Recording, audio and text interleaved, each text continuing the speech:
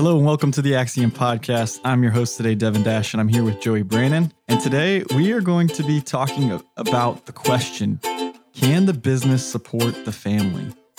And really what we are wanting to focus in on this episode is the right and wrong way to hire Gen 2 into the organization. And we always talk about the strategic approach versus the traditional approach, and we're going to get into that today. Let's not wait.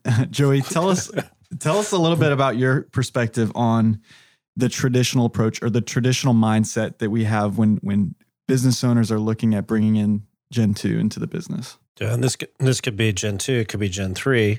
We are getting into some like third generation businesses, even one fourth generation business that we've talked to.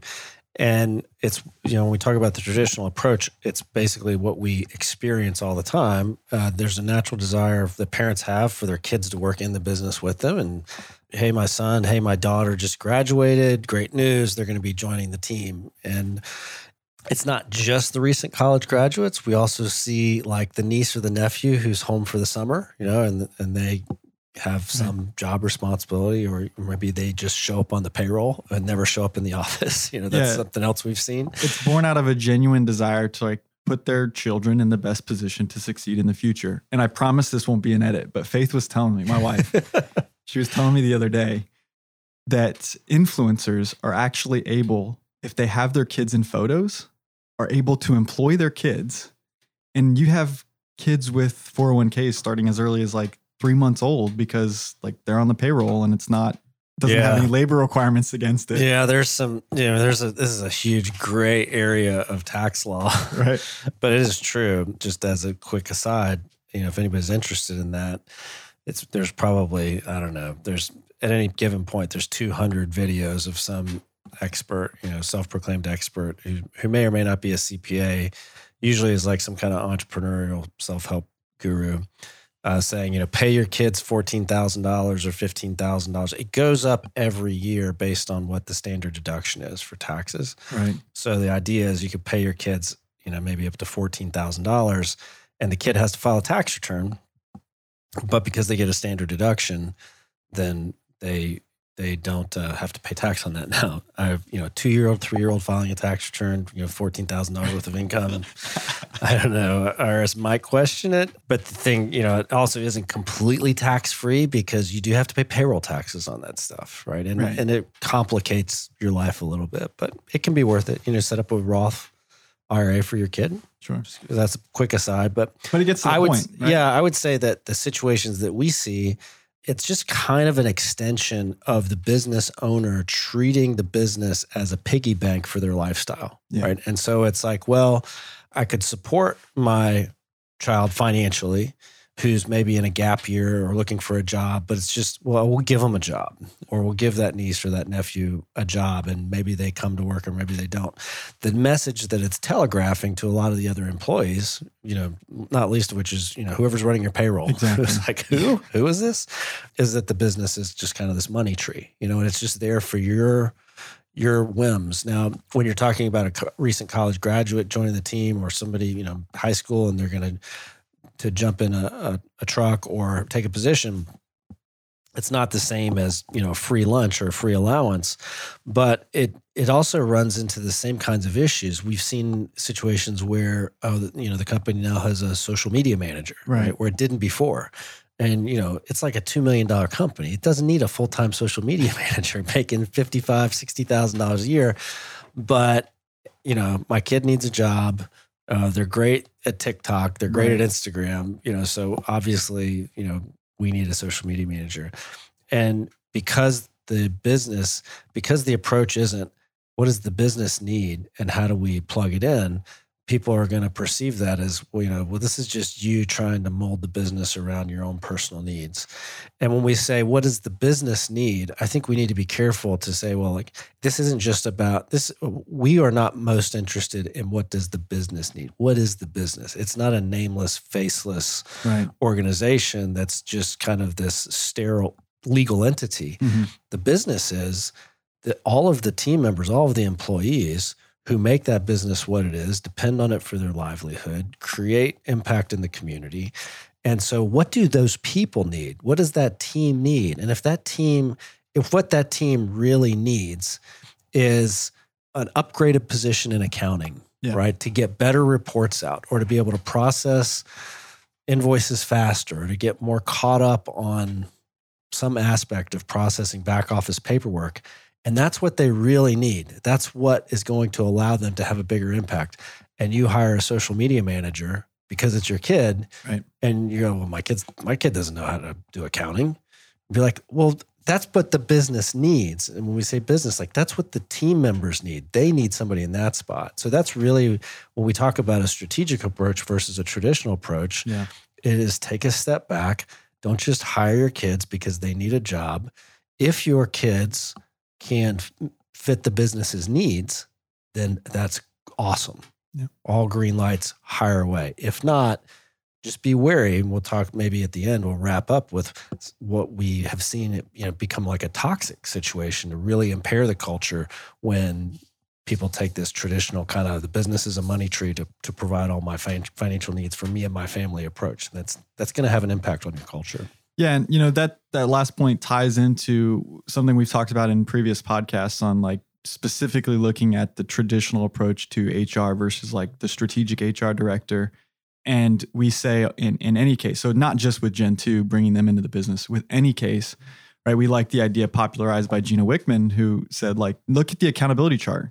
And it's not the title, the name and the title of the individual. It's the title and whatever the highest and best use is for that role, right? So not hiring your son because they're good at something, but looking at the business org as a whole and saying, we actually have a gap in this area. You mentioned accounting, and that's the switch and the transition from the traditional approach to the strategic approach. Mm-hmm. What are some other way, like moving into that strategic approach perspective of hiring Gen 2 in the business?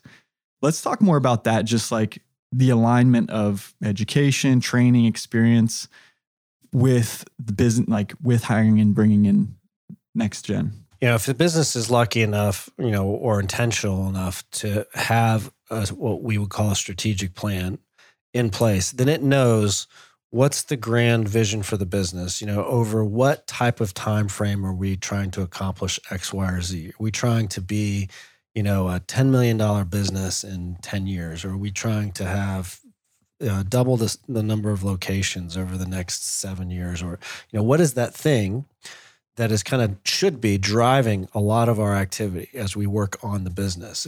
And rather than just work on the business and try to solve a problem here or there, that's good, but intentionally work on the business and leverage the leadership team to work on the business with us all pushing toward the same big vision.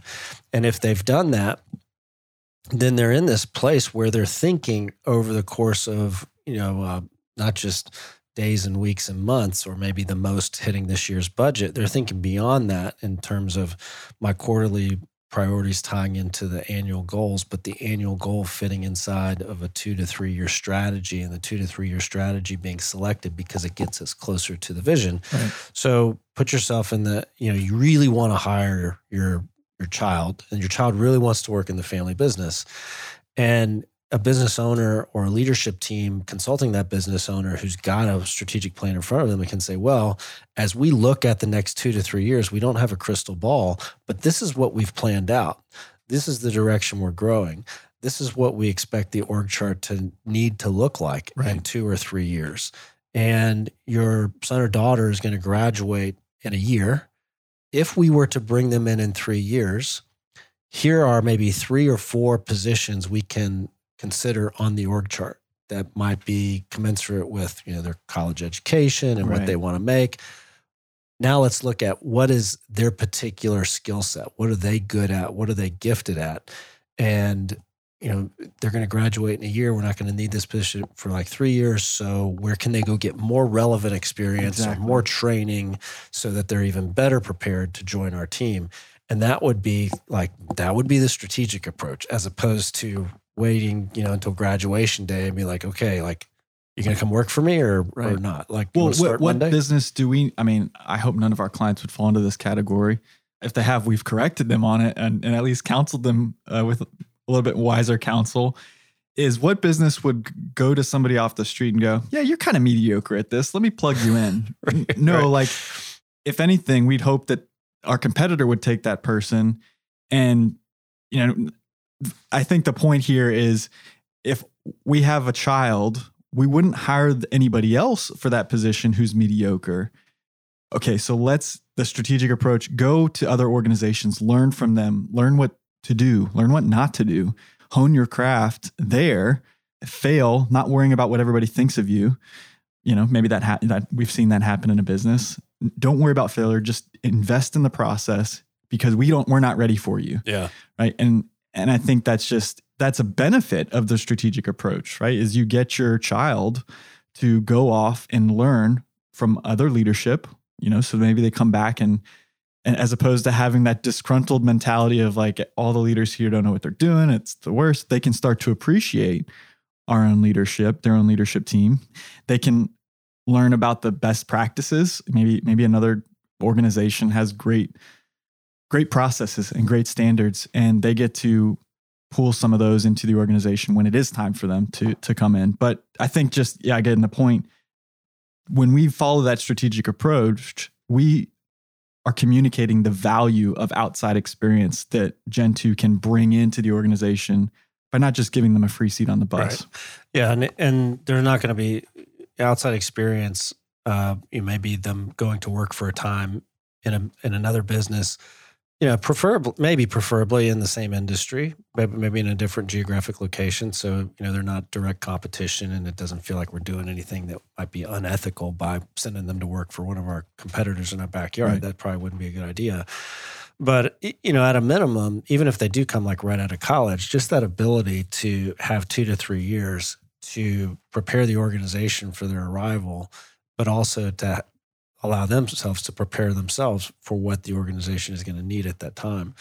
I do think that, you know, if you do this the right way, I'll say like the best practice that I would recommend, and I think you would agree, is definitely like don't have it be their first job out of college or first job out of high school.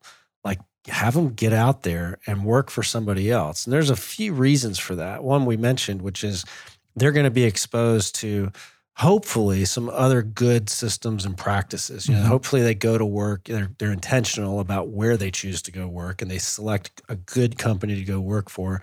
And they see what a good company does in your industry. And they can bring some of that knowledge and insight back to your team. One of the interesting things about the clients that we work with is that a lot of our business owners don't have a ton of experience working in a ton of different businesses. Yep. Or, you know, they may have worked for 3 or 4 businesses prior to starting their own, but that was decades ago. You know, for the last 20 years, for the last 30 years, they've been doing their own thing. And they are intensely curious about how other businesses in their industry are doing things. Mm-hmm. And they go to conferences and they go to seminars and they go to, you know, roundtable groups with others in their industry to try to learn those things. But it's different. You know, if you go to a roundtable group or you go to a conference, you're hearing a speaker talk to a room full of CEOs or a room full of business owners.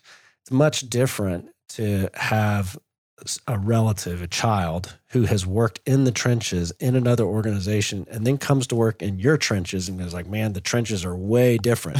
The CEOs could think, you know, their experiences are identical, right? And they could both come away from that same conference being like, man, we run our businesses the exact same way.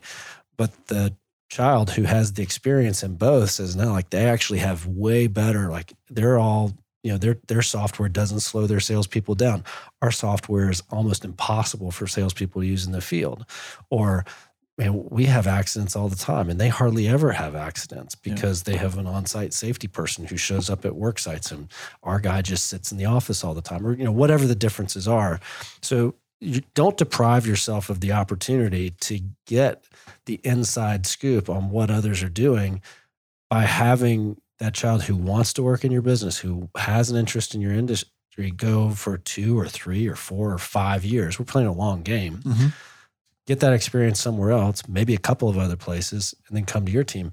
The interesting thing too is that one of the biggest hurdles some of these young people face is coming into an organization with no experience. And they can be like, we may have done all the right things in terms of lining up their electives and their summer internships and the things that they were doing in school to line up with our business's needs.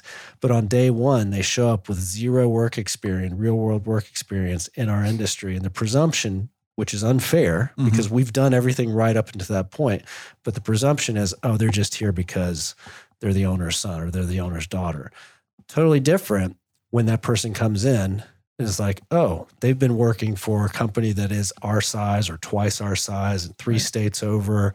And now they're coming to join us. Like, awesome. Like, and they're going to get lots of questions. People are going to want to know what they saw, not just the owner. Right. So I think it just sets them up for a better experience with their fellow leaders.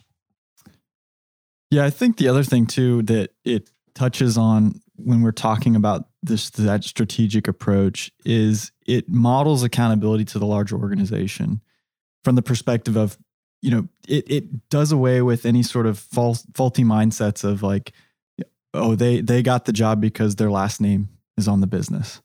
And what ends up happening is everybody realizes, okay, it wasn't a free pass for them. The organization did their due diligence. They recognized that this was a role that they were going to need. And it's ultimately, we talk about this vision being the key component, which we're trying to build our business around or build our business towards. It shows everyone, hey, this position is going to help us get to that vision. And anybody in the organization had a fair shot at using their skills and competencies to grow professionally, to follow a career path that could have resulted in that.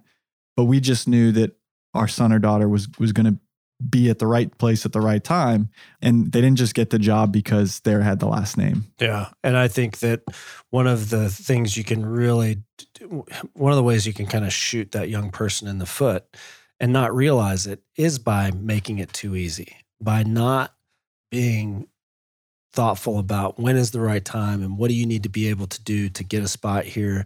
Because it's one thing for the team to look at that individual and say, oh, they just got this job because of their last name. Right. It's a totally different thing for that young person to look at themselves in the mirror and go, man, I didn't have a very good day today. I'm probably only here because I'm the owner's son or daughter, right? And then their confidence tanks, insecurity starts to set in, which presents a whole host of other leadership challenges that make it very difficult for them to be effective or to grow as a leader. So I think there's so many benefits to having them earn their way onto the team, especially with outside experience, that help them grow up, if you will, as a professional, knowing nothing, it wasn't handed to me. I earned my spot. I'm proud of what I do. I'm proud of my skill set and what I bring to this team. This team needs me. I need it. And it's a great win-win situation. The other thing that I think that business owners can do themselves a favor is by having that young person go work for somewhere else, because they'll learn a little bit of humility. Like they'll learn that we've got a business that has recently added some second generation folks to the leadership team. And so I'm getting an experience to work with these individuals. And, like a lot of young individuals who are at the leadership table for the first time, like they don't hesitate to tell the older generation everything that's wrong with the business. And after about 2 hours of this in a recent meeting, one of the owners said, we hear you. We're not disagreeing with anything you're saying. But if this were easy, we would have fixed all these problems already. And they're people problems, right? And this point was well taken. But I think it can help the business owner avoid some frustration too, because if that son or daughter has a chance to see that nobody's perfect, every company struggles, they all have issues. It's just not my old fuddy-duddy dad who doesn't know how to manage this business. I could do this in my sleep. And they realize that, man, everybody has these problems. And they start to temper some of that criticism with a little bit of humility and maybe a little bit of patience to understand maybe there's a lot here that I don't know yet. Because if they came out of another company, they know by definition, I don't have a seat at the leadership team table. I'm not privy to this. I'm not given this much responsibility. I don't have an opportunity to tell them how screwed up I think this area is. So when they get that opportunity, I think they take it a little bit more seriously and a little less cavalier about telling mom and dad all the mistakes that they're making. Absolutely. So let's come in with a close, just talking about some of the cultural impacts. You mentioned this earlier in the show where, we see this all the time. Business owners want a better culture of accountability. There's a wrong way to bring in Gen 2 that can totally undermine any attempt at creating a culture of accountability. And I think just to kind of look at some of those toxic, elements in particular, the first one is, right, everybody knows what they're making, right? When we bring in Gen 2 to the business, everybody knows.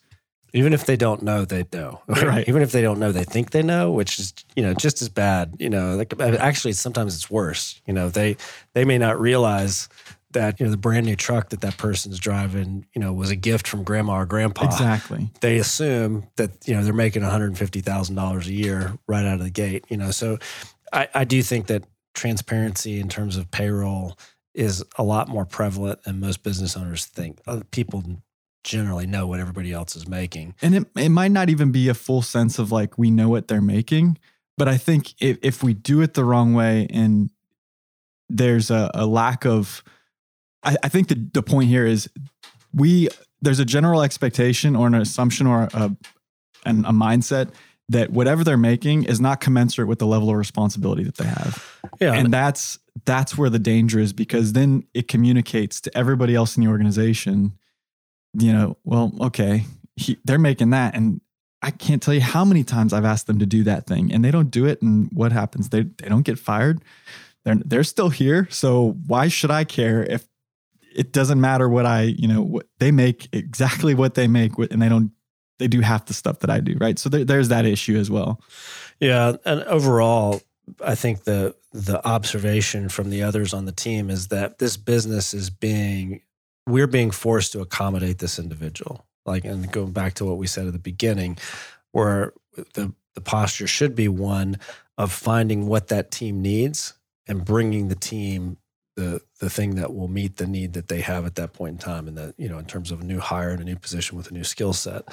So when we want to avoid a situation where everybody just sees this as one more thing that you are using the business as your personal piggy bank for. It may not be a new boat. It may not be a new truck. It may not be a new vacation house. It's a $65,000, $70,000 a year position for your kid, but It's basically not something the business needs. It's just something you decide to spend money on. And by the way, it's interesting how you only choose to decide to spend money on stuff that's good for you and not good for us. Yep. And that's where the toxicity really starts to get deep rooted, and people have a cynical attitude.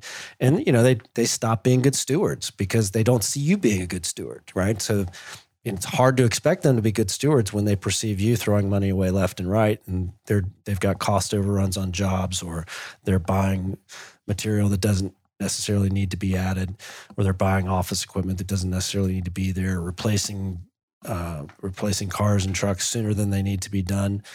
And it's just one of stewardship. And I think, the thing that we want to be, here's the interesting thing. You think we've said this, you and I were in a meeting, I believe. It's hard for me to remember all the meetings we're in. It seems like in near recent memory, maybe last week or two, we were talking about the value of having somebody with the last name. I know we were talking about a new employee orientation. Yes. We had a business where a family member was responsible for doing that orientation. And we talked about how cool that was. Like what a neat opportunity that was to have somebody with the last name of the founder whose name is plastered on the outside of the building. And that's the person you spend your first day with. I spend a first day with a family member who's, got quite a bit of responsibility around here. And there are so many ways in which that last name can be a huge asset for the business. Having a competent second or third generation in there is, it's really hard for your nameless, faceless competitors to compete with that. Mm-hmm. If you've got let's say that you have a young person who's joined the organization, and you've ticked all the boxes in terms of getting them ready, and they've got relevant experience, and they come in but they're still young, and they're put over some element of customer service, right? And one of their responsibilities is to deal with situations that have kind of gone haywire, right? And I got to go meet with an angry customer, and it's Dash, Consulting 101 or whatever, and plumbing, I don't know. Yeah, Dash Plumbing Service, right? And you get to go and you get to say, "Hi, my name's Devin Dash. My grandfather started this company, and what's been going on here is, I just want you to know this is not what we want. Yep. As a family, it's not what we want. As a company, it's not what we want. And people will treat you different. They will give you, they'll give you more grace." And it's weird how it works that way. Maybe it's not fair, but it is a tremendous competitive advantage. Or that last name can be a horrible liability. If you're perceived as not having what it takes, being given a job you didn't deserve, being overcompensated, being beyond your depth in terms of responsibility, and it's all because of just your last name. Now the last name has gone the completely opposite direction, and it's not a good thing. It's a reason that people look at your culture and go, that's broken. And that's what we're trying to avoid. That last name is too important. The families work too hard for it. And I don't think that they do these things intentionally. I think it's a lack of intention that leads to a lot of the problems that we talked about. So I know we're getting close on time, but I do want to just re-highlight some of the major kind of cultural benefits. And we already talked about one of them, which is we're accountable to the company, meaning the vision, the people that are already employed in the company, the goals, the strategies that we're pursuing, right? It communicates that everybody in the organization, even the business owner, has is accountable to that. And that's a huge benefit of pursuing the strategic approach to bringing in Gen 2. Another one that we kind of mentioned was just it communicates to everybody that success is rewarded, and there's no free handouts, right? That can create an immense amount of buy-in from every team member to say, hey, we know that if we work hard and we help this company get to where we want it, we've all decided we want it to go, then I'm bought in, and there's no free rides here. That can talk about quiet quitting. That's a huge problem, and you can eliminate that by just communicating people. If you perform and you have a skill set that's valuable for the company, and you're delivering on your responsibilities and your expectations, then you get rewarded for it, right? Whether that's financial compensation or performance comp, whatever, right? Just creates that level of accountability as well. The other one, to any of these you want to just jump on, is the value and the benefit that the need for roles in the organization. Again, we've kind of talked about all these. The need for roles, responsibilities, and the skill set of Gen 2 makes them a valued player, right? Not somebody that gets the side eye when they walk into the room because they have the last name. Yeah, the team, like on day one, if it's done right, like we said, the team is excited to welcome them to the team. Yeah. Like, man, we've been waiting for you. Like, it's about friggin' time. Right. It's just taken 3 years to get you here, and we've known you were coming. And now's the opportunity for us to plug this hole or fill this gap or take advantage of this opportunity now that you're here. Yep. And I think kind of one word we always use is see the future of the organization, right? There is a future. My job, I have job security. Mm-hmm. Another benefit of that. Yeah, that's a huge one that we may not have talked about enough, but I think when this is done well, what we see in the non-family team members, there's a lot of pride in working for a family business that's doing it right. Yep. And a lot of them came out of more corporate business or family businesses where it wasn't done right. And they want to see the second generation succeed. They want to see the third generation succeed. And we've got many cases where, a young third generation team member is supervising much older, legacy employees who've been there 17, 18, 19 years. And they're happy. They're happy to have, if it's done well. There's also situations where they're frustrated and fed up because it wasn't done well. But I think, we don't want to just focus on the negative. We want you to see the opportunity that exists to do this well and have your team like cheering you on, cheering your son or daughter and their generation, maybe even their siblings, if they're working alongside them, cheering them on and wanting their success. And man, as a parent, could you ask for anything more than a team that's fully behind your kids? Yeah, I don't think so. That's a good last word. Thanks, Joey. Thank you, listeners, for tuning in, and we'll see you guys and talk to you again soon.